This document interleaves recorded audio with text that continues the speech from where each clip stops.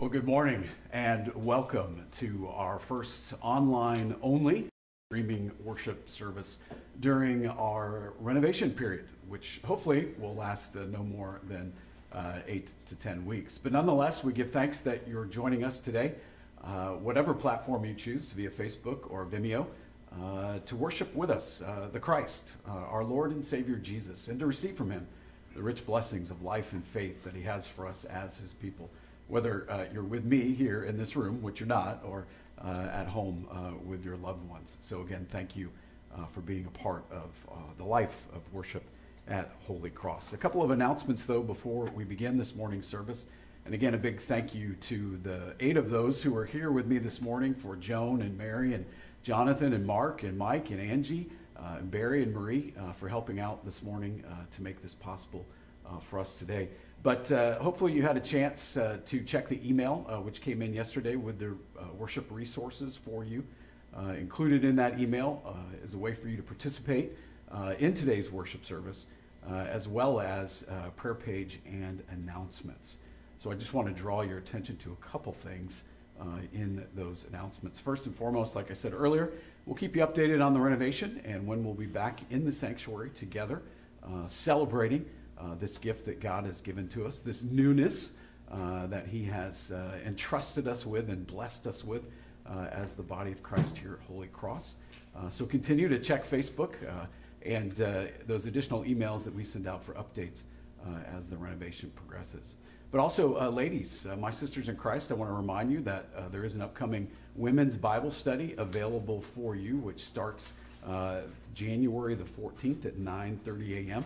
That's going to be via Zoom in terms of keeping our COVID distance, but via Zoom, and you can contact Angie Nitz for more information on that if you'd like to participate in that. So certainly encourage you to do so as a way of keeping involved in the life of the church. But take a look at those announcements. Don't forget to sign up for the email if you haven't already. You can do that via our website at hcdallas.org.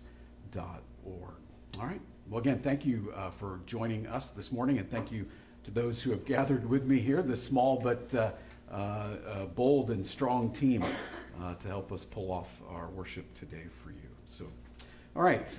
Well, if you've had a chance to open up the PDF for worship this morning or download it and print it off, I want to turn your attention then, if I could, to our confession and assurance of God's love found on page 2 of our service folder, and invite you to participate with me as we come before the Lord here or there to receive from him the rich blessings of life and faith and forgiveness in Jesus.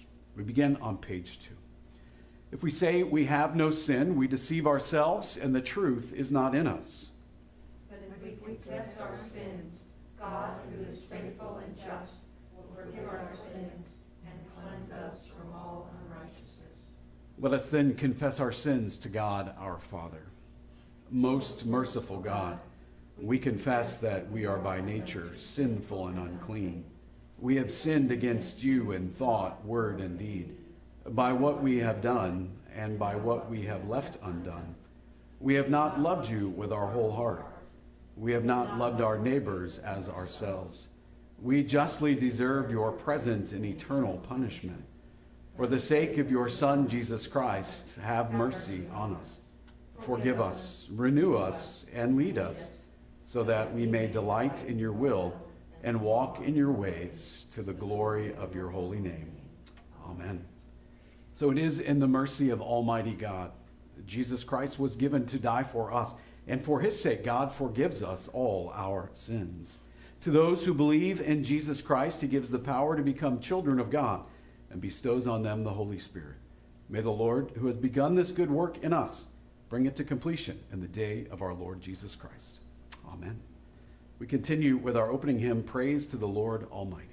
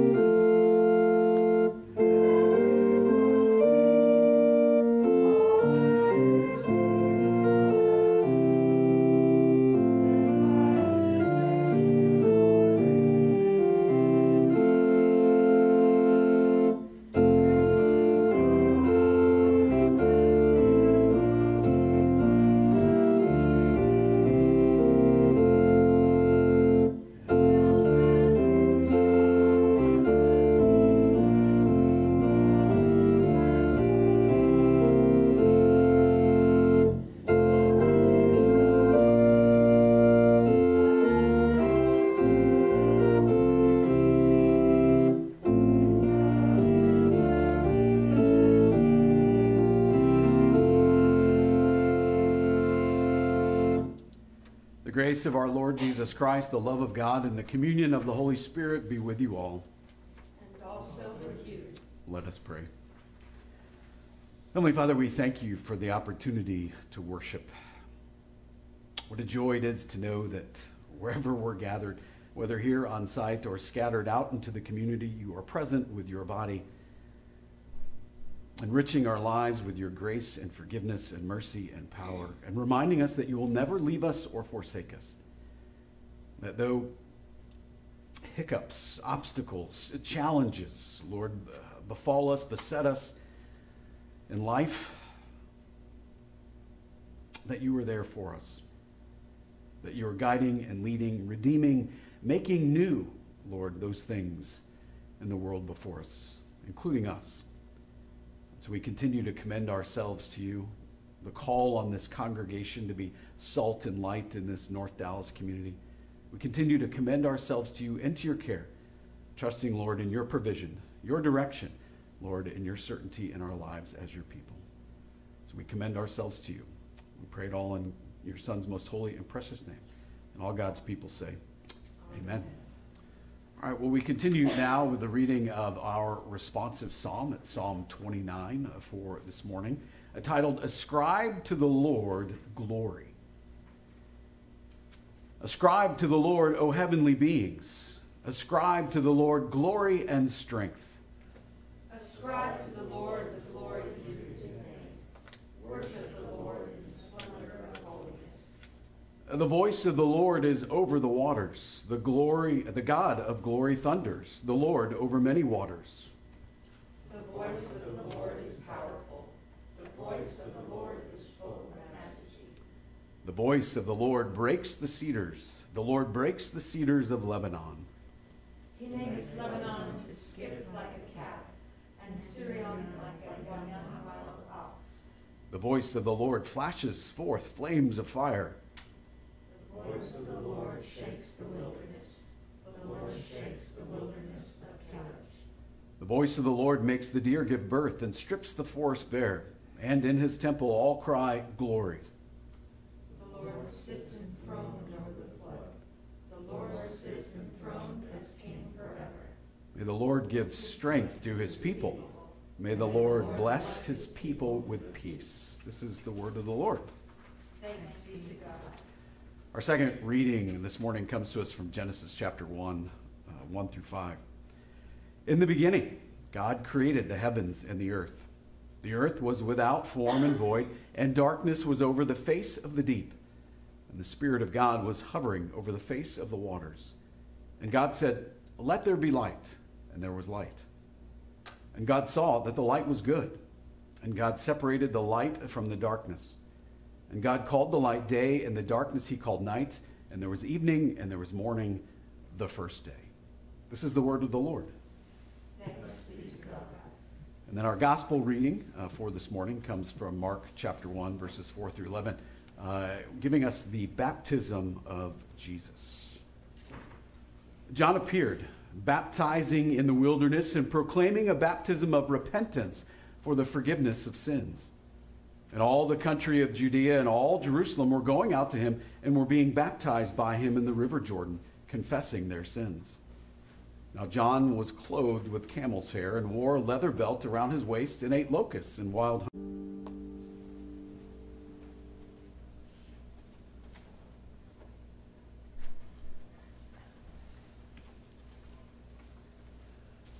All right, thank you to our worship team. We as a congregation are certainly blessed with wonderful musicians, from Bill and Joan to Mary and Jonathan and Mark and Barry and others who participate, singers, choirs, both traditional and contemporary. And I can't wait to show them off, so to speak, in our new sanctuary in just a few weeks. So let's pray before we begin the message, and we'll go from there. Heavenly Father, thank you for the opportunity to be made new, to recognize that you are doing a good work in us and will bring it to completion in the day of our Lord Jesus Christ. Thank you for entrusting to us these facilities, which we can make new again, as a recognition of, Lord, your blessing to us as your people, and as a way of bringing you glory, and as a way of calling others to come and learn more about Jesus.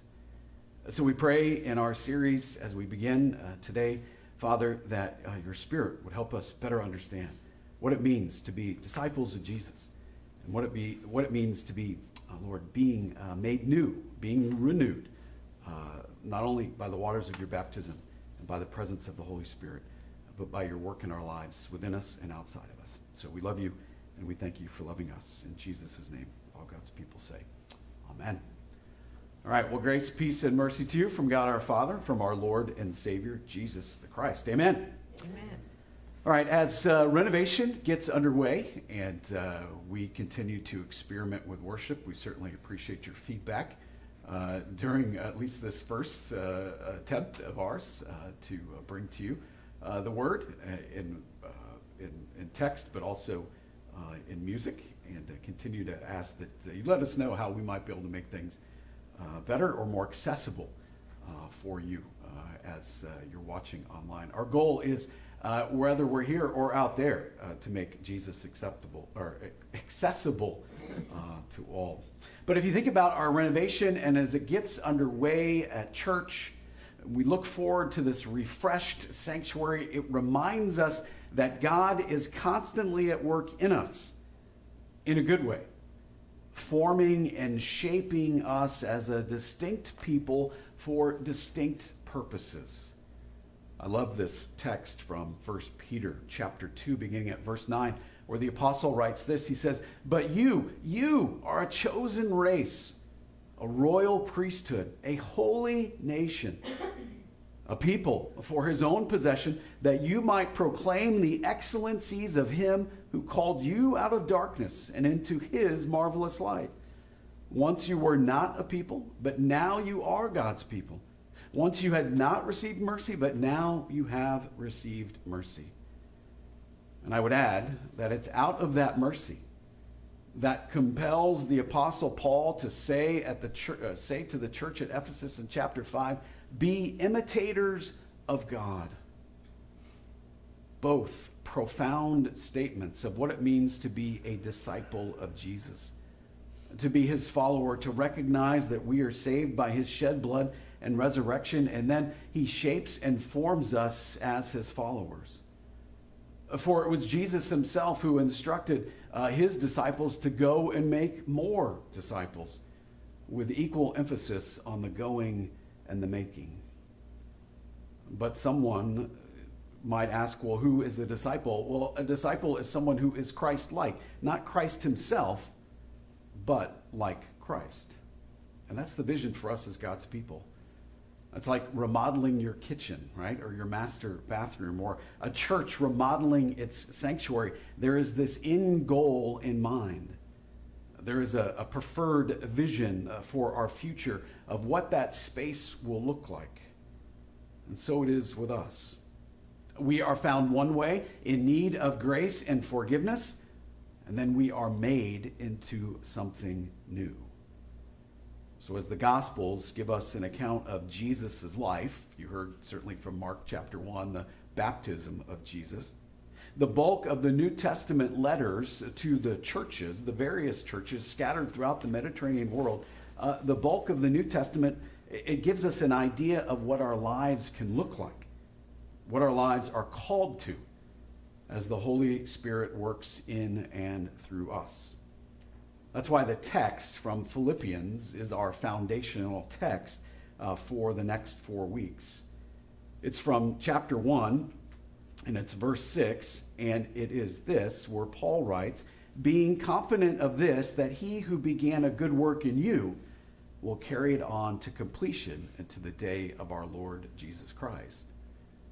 Did you notice this morning during our confession and absolution, that the confession and absolution, that we believe as we come before the Lord to receive his forgiveness and grace, that we remind ourselves on a weekly basis that God is doing something within us, a good work for his glory. What will be the result What will be the finished product? That's our goal as a church and as individuals, to have a better vision for ourselves. Well, think about it this way.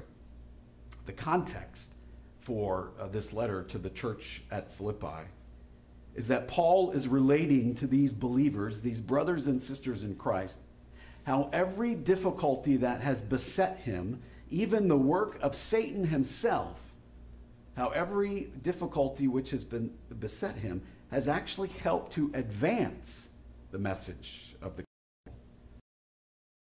gospel. He is of the but of their work with him and with others. So just as he is called, so too are they called. And just as he faces hardships for Jesus' sake, so too will they.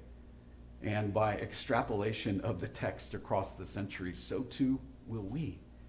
Because just as Paul is called to ministry, just as the Philippian Christians are called to ministry, so too is Holy Cross. So too is the body of Christ today, scattered around the world. But let's look at the text for today, and we'll address this question and more. And we're in chapter 1, but verses 27 through 30 of the text. And you have it before you in your worship folder on page 5. And so I encourage you to follow along as I read it. Paul says this: whatever happens, conduct yourself the God you are only here about. I will know that you stand firm in the one Spirit, striving together as one for the faith of the gospel, without ever being frightened in any way by those who oppose you. This is a sign to them that they will be destroyed, but that you will be saved, and that by God. For it has been granted to you on behalf of Christ not only to believe in him, but also to suffer for him, since you are going through the same struggle you saw I had, and now hear that I still have. So you hear in the text not only a sort of recollection of what he has been through, but certainly what they too are called to as well. All right, so you see in your worship materials that I have broken down the text for you, and it goes like this. Because Jesus has redeemed us, rescued us, we can be consistent in our message and motivation, which is what makes up our conduct as the people of God, right? Because Jesus has redeemed us, we can then be cooperative in our relationships with one another. And then lastly, because Jesus has redeemed us, we can be confident that the Lord is at work in us and for us. So let me go through those points quickly and help you better understand what that means to then apply to your life of faith as we seek to live out our lives to God's glory and the good of others. So the first point, verse 27a.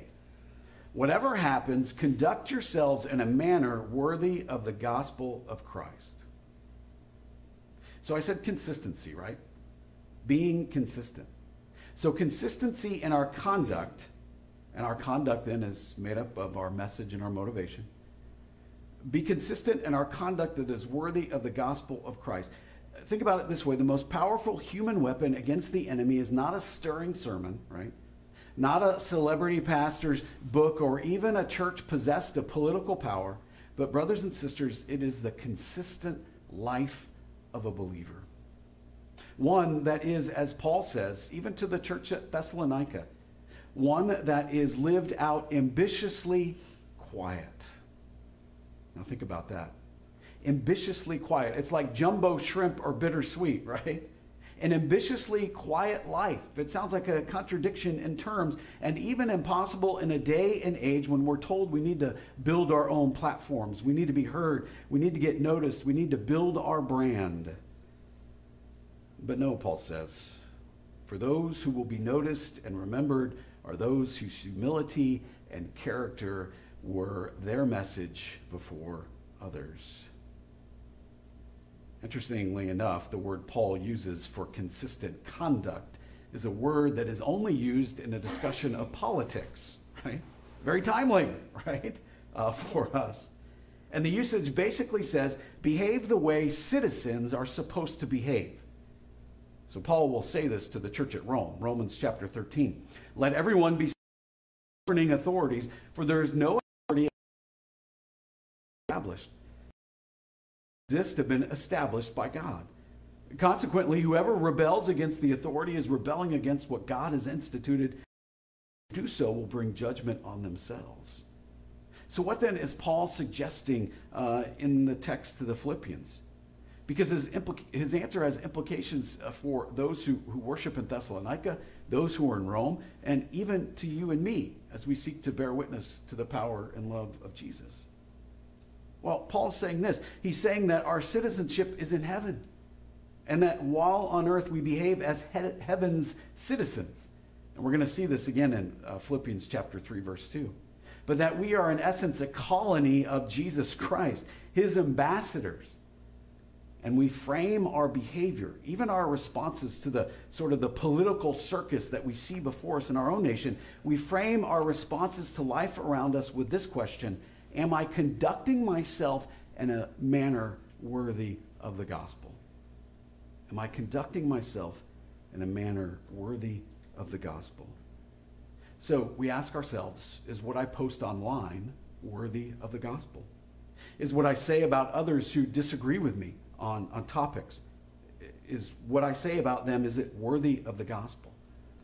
Is the character of those whom I support and follow, is it worthy of the gospel?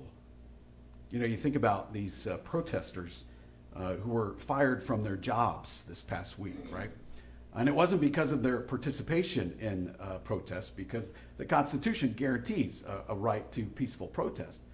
But it was because they stormed a closed session of Congress, vandalized the building, and helped bring about the death of 5 people.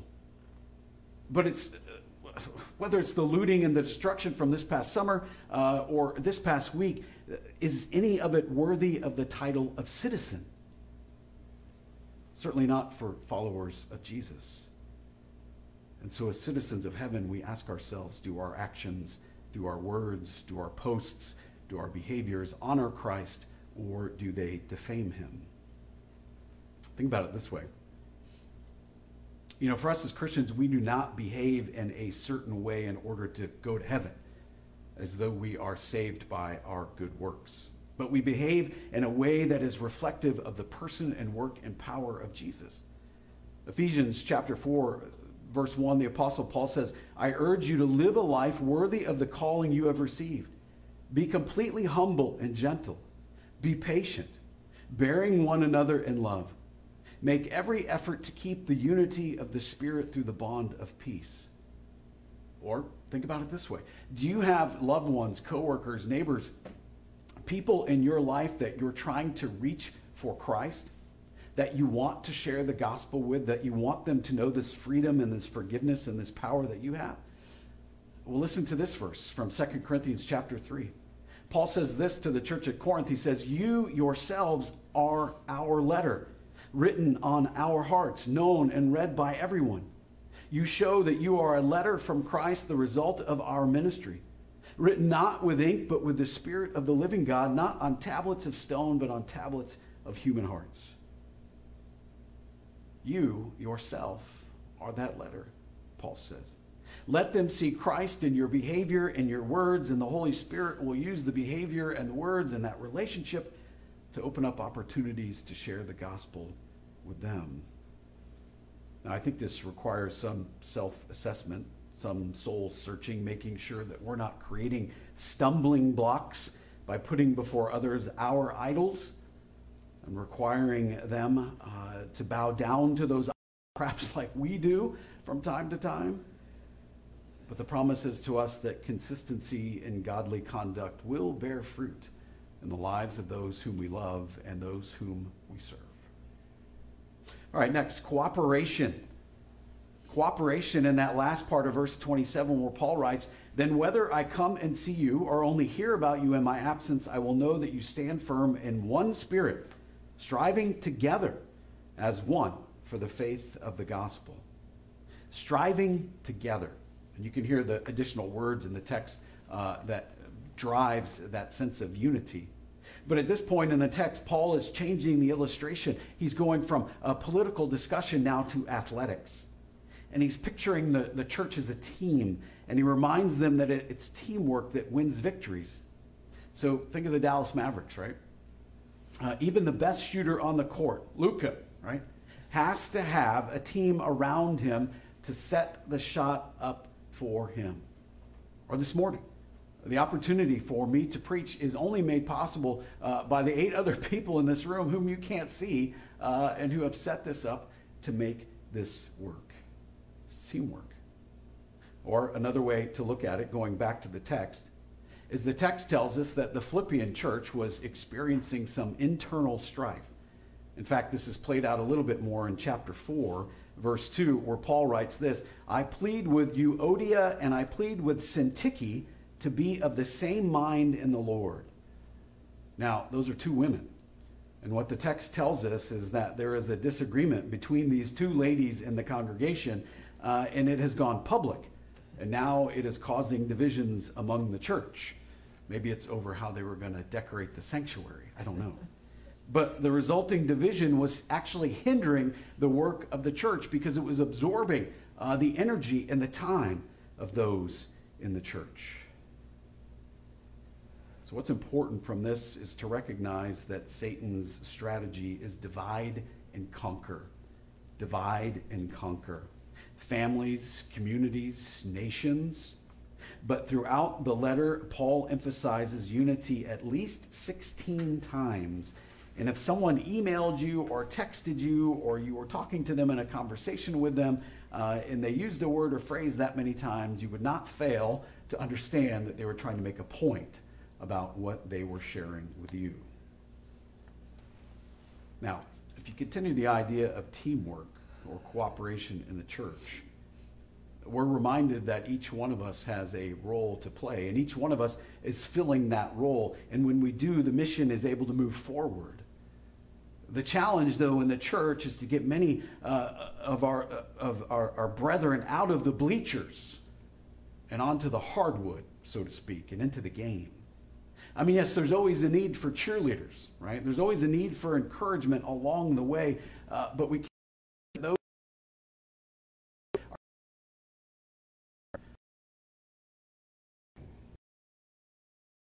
So this idea of teamwork, this idea of cooperation, what's it for?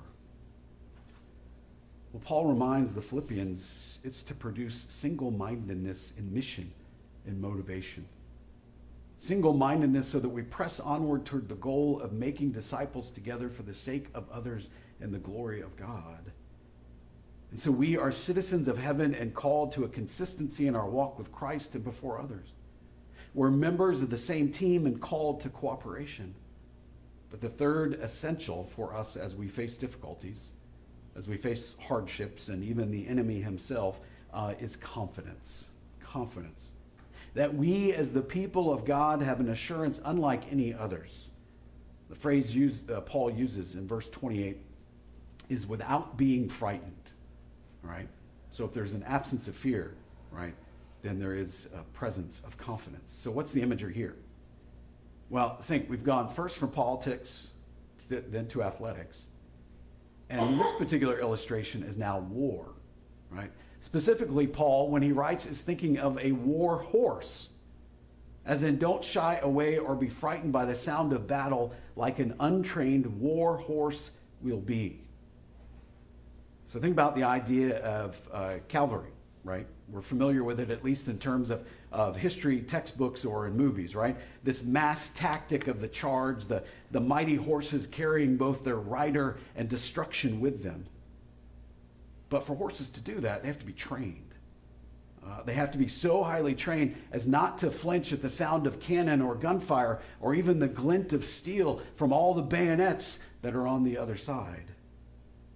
And so Paul is saying, look, we don't run blindly into battle, but we're not to be frightened of what God has called us to in Christ Jesus. And this is where he goes full circle to his introduction at the beginning of chapter 1.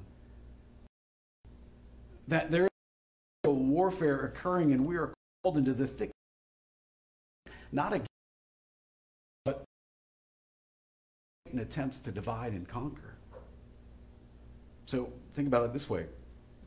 Politics is an idol for many, even in the church.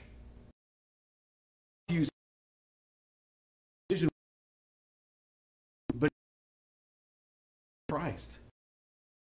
This is Lord.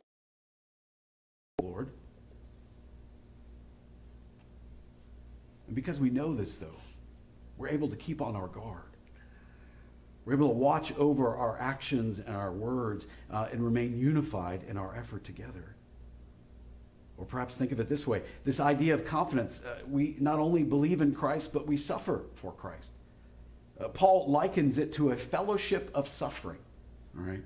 And this that he uses reminds me of the Lord of the Rings. Right? You remember the as well as the blockbuster movies. But the Lord of the Rings and the fellowship of those gathered from all over Middle Earth, the humans and the dwarves, the elves and the hobbits, and even the wizards. Each different, but each adhering to the same belief and goal or vision for the fellowship, and that's the destruction of the ring in Mordor and the defeat of Saruman. But the church is a collection of such characters, right? And we are called within those shared beliefs to a common end goal or vision for the future. But we're reminded that the journey of our fellowship is beset with challenges all along the way, that we are marked out for trouble, but we can be confident in the outcome. You know, if you go back to the whole text today from Mark chapter 1, the baptism of Jesus, it basically announces the inauguration of Jesus' earthly ministry, right? It's not a eulogy, but it's an inauguration, right? And it illustrates, though, for us the trouble for him and his followers, because immediately he'll be led out into the desert by the Holy Spirit to be tempted by Satan. But nonetheless, the baptism of Jesus before us reminds us that as it initiates the start of his earthly ministry, we know the outcome of the game. We know who's won the victory. It may be like the referee blowing his whistle to start the action, but we already know the outcome. You know, Luther picked up on this when he said that for us, the trouble begins when we are baptized, when we are marked, when we join that fellowship, when we put on the team jersey or uniform. We are now identified with Christ and therefore an enemy of Satan and evil. But we're also joined then with Paul. We're joined with the Philippian church, the church at Thessalonica and Rome and Corinth and Ephesus, the church around the world and across the ages doing God's great work. Doing God's great work with the assurance that he has given you and me, with the confidence that he has given us individually and as a church, and the certainty that he who began a good work in us will bring it to completion on the day of our Lord Jesus Christ. That this is the winning team, right? That he is the one who brings victory over death, the one who brings life and light into the world. Let me close with this verse from Revelation chapter 21.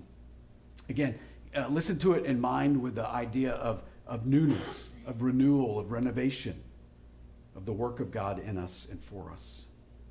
Revelation 21:5, he who was seated at the throne said, I am making everything new. Then he said, write this down, for these words are trustworthy and true.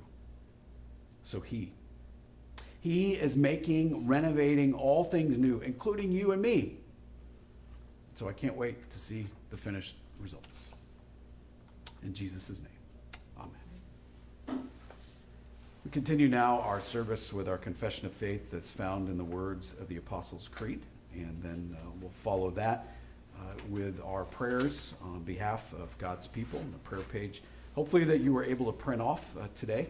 That is the page that is also attached to our news and notes, and then move into our time of communion. So with one voice, with Christians around the world and across the ages, I invite you to join with me in this confession of faith in the words of the Apostles' Creed. I believe in God, the Father Almighty, creator of heaven and earth. I believe in Jesus Christ, his only Son, our Lord. He was conceived by the power of the Holy Spirit, born of the Virgin Mary. He suffered under Pontius Pilate, was crucified, died, and was buried. He descended into hell, and on the third day he rose again. He ascended into heaven and is seated at the right hand of the Father. He will come again to judge the living and the dead. I believe in the Holy Spirit, the holy Christian church, the communion of saints, the forgiveness of sins, the resurrection of the body, and the life everlasting. Amen. Let us pray for the whole people of God in Christ Jesus and for all people according to their needs. Heavenly Father, as we come before you this morning, we know it's not in the best of circumstances for ourselves, in the sense that we can't really worship together. Not only is it the renovation, but unfortunately it's COVID. It's this pandemic, Lord, which has beset your creation and which has caused all sorts of confusion, which has upset plans, which has, Lord, discombobulated our lives in such a way that none of us would have thought possible. But your word tells us that you're making all things new, that your word to us is trustworthy and it's true, and that not only can we believe that we have been forgiven, not only can we believe that we have your grace and mercy and the promise of everlasting life, but that even today, in this disruption, in this discombobulation, that your faithfulness, your constancy, Lord, your structure and presence is here with us, guiding all things and redeeming all things. As we continue to pray that as a congregation, as individuals, you'd bring us to that place of trust. You'd bring us to a place, Lord, where we can bring to you those prayers which are on our heart and mind today. And so we commit to you our nation. Continue to pray, Lord, for the peaceful transfer of power and the process taking place. We lament, Lord, the lives lost under the free exercise, Lord, of assembly. And continue to pray that we as Christians would steward well these freedoms that you have entrusted to us. And that as we make our opinions and feelings known about what has happened and what we believe should happen in the days and months and years to come, that we would do so with words of grace, that we would put the best construction on it with those whom we disagree, and that above all things, we would continue to call people to a relationship in Jesus, reminding ourselves and others that Caesar has no power to save, but only Jesus does. And so, Lord, in a world of upheaval, in a world of uncertainty, help us as the church to be a place of certainty and hope and light, and to point people to Christ, who's making all things new. We certainly continue to pray for those in our family of faith who are suffering. We remember to Angel Kunkel and her family upon the death of her nephew, Stephen. We remember to the family of Judy Fox upon her passing. We continue to pray for Craig and Linda and Lucille and Devin and Joy and Jerry. We pray for Melody and Bill and Bob and Alicia and Obi and Mary and Chad and Charles and Marianne. We commend to you Paul and Tomas and Mitchell and Beverly and Jolynn and Sadie and Baldo and Christy. We continue to pray for Carol and Earl and Seal and Chris and Bonnie. We pray for Jim and Bob and Russ and Marion and Ann. We remember too Lydia and Carol and Rhonda and Marie and Donna and Billy and Ruth and Cammie and Dave and Kim and Mary and Marge and Randy. Our brothers and sisters in need. But we rejoice that you're well aware of the needs that they have and that you're attending to those needs. They're medical, through the gift of medical technology and the gift of doctors and nurses and those who work in hospitals, doctors' offices. If it's financial, we know, Lord, that you're providing provision in unexpected and joyful ways through loved ones and other means. If it's relational, we know, Lord, you're surprising people, not only with your peace, which surpasses all their understanding, Lord, in their loneliness, but bringing smiles to their faces through the body of Christ as we, Lord, send cards and remember those among us who are isolated with gifts and with phone calls and well wishes. So whatever the case may be for those, Lord, whom I've named before you, we thank you. We thank you for caring for them, for hearing our prayer, and attending to them in their time of need. May they know your love and peace in their lives in a powerful way. We certainly continue to commend, Lord, the renovation process here at the church. Again, thanking you for entrusting us with this gift of newness, asking that you would continue to guide, Lord, guide us as we seek to be good stewards of the resources that you've entrusted to us. And that at the end of the day, when all is said and done, that this space that we have created is a welcoming space, a place of hospitality, a place where Jesus is made accessible and made known to those who enter into these doors here. And that as it's used in multiple ways, from worship to VBS and summer camps, that all who enter into this place would leave knowing your love, your forgiveness, your grace and power. So as you have entrusted to us this property, we return it to you and continue to pray that you would bless it, not for our sake, but for the sake of the gospel and your good work that you're doing. Lord, we love you. We continue to commend to you those prayers spoken and those left unspoken, trusting in your love for us through Jesus Christ, our Lord and Savior. And all God's people say, amen. Remember us in your kingdom and teach us to pray. Our Father, who art in heaven, hallowed be thy name. Thy kingdom come, thy will be done, on earth as it is in heaven. Give us this day our daily bread, and forgive us our trespasses, as we forgive those who trespass against us. And lead us not into temptation, but deliver us from evil. For thine is the kingdom, and the power, and the glory, forever and ever. Amen.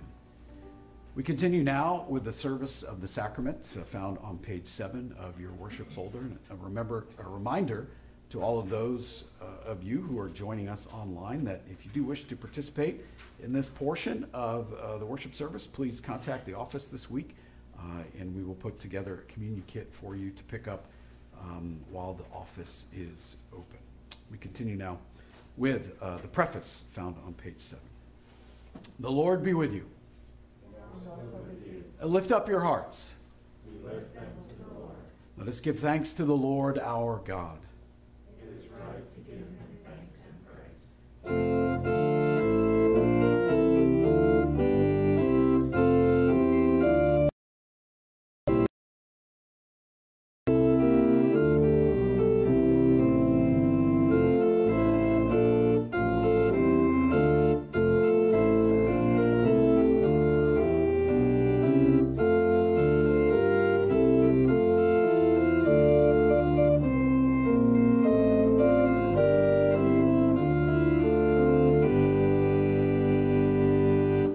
Our Lord Jesus Christ, on the night when he was betrayed, took bread.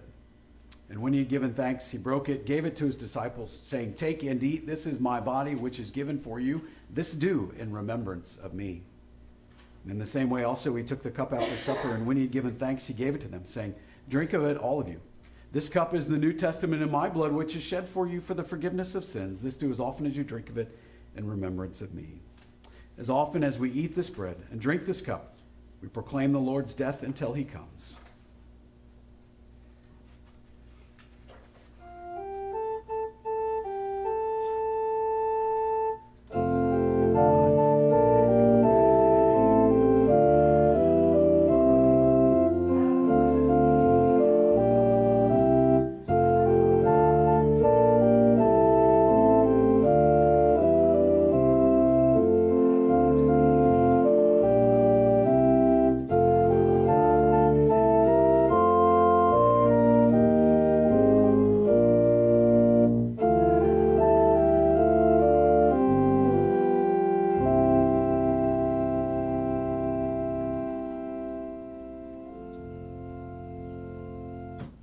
Take and eat the body of Christ given for you for the forgiveness of your sins.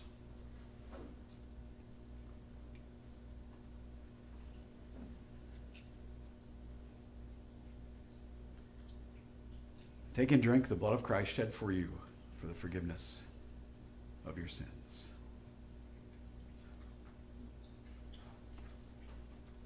And now may this very body and blood of our Lord and Savior strengthen and encourage you in one true faith and continually remind you of God's love for you. Go with his peace and his blessing and in his great joy.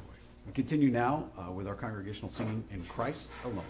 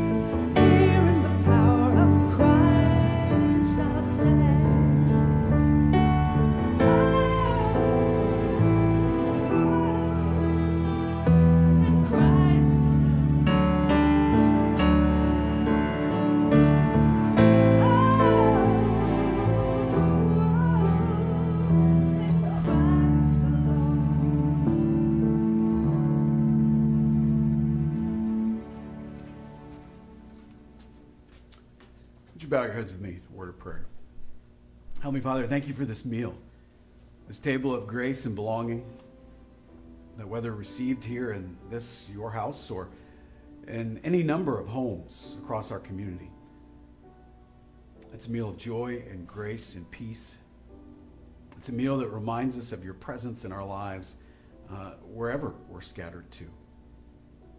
So Lord, encourage us this week as we go wherever you call us to go, to do whatever you call us to do. Encourage us as we simply seek to bear witness to Jesus and his love for the world. Thank you for loving us. We commend ourselves into your care, and all God's people say, Amen. Receive his blessing. Almighty God, Father, Son, and Holy Spirit, bless you now and forever. Amen. Go in peace, serve the Lord. Thanks be to God. We close with hymn number 790, Praise to the Lord Almighty.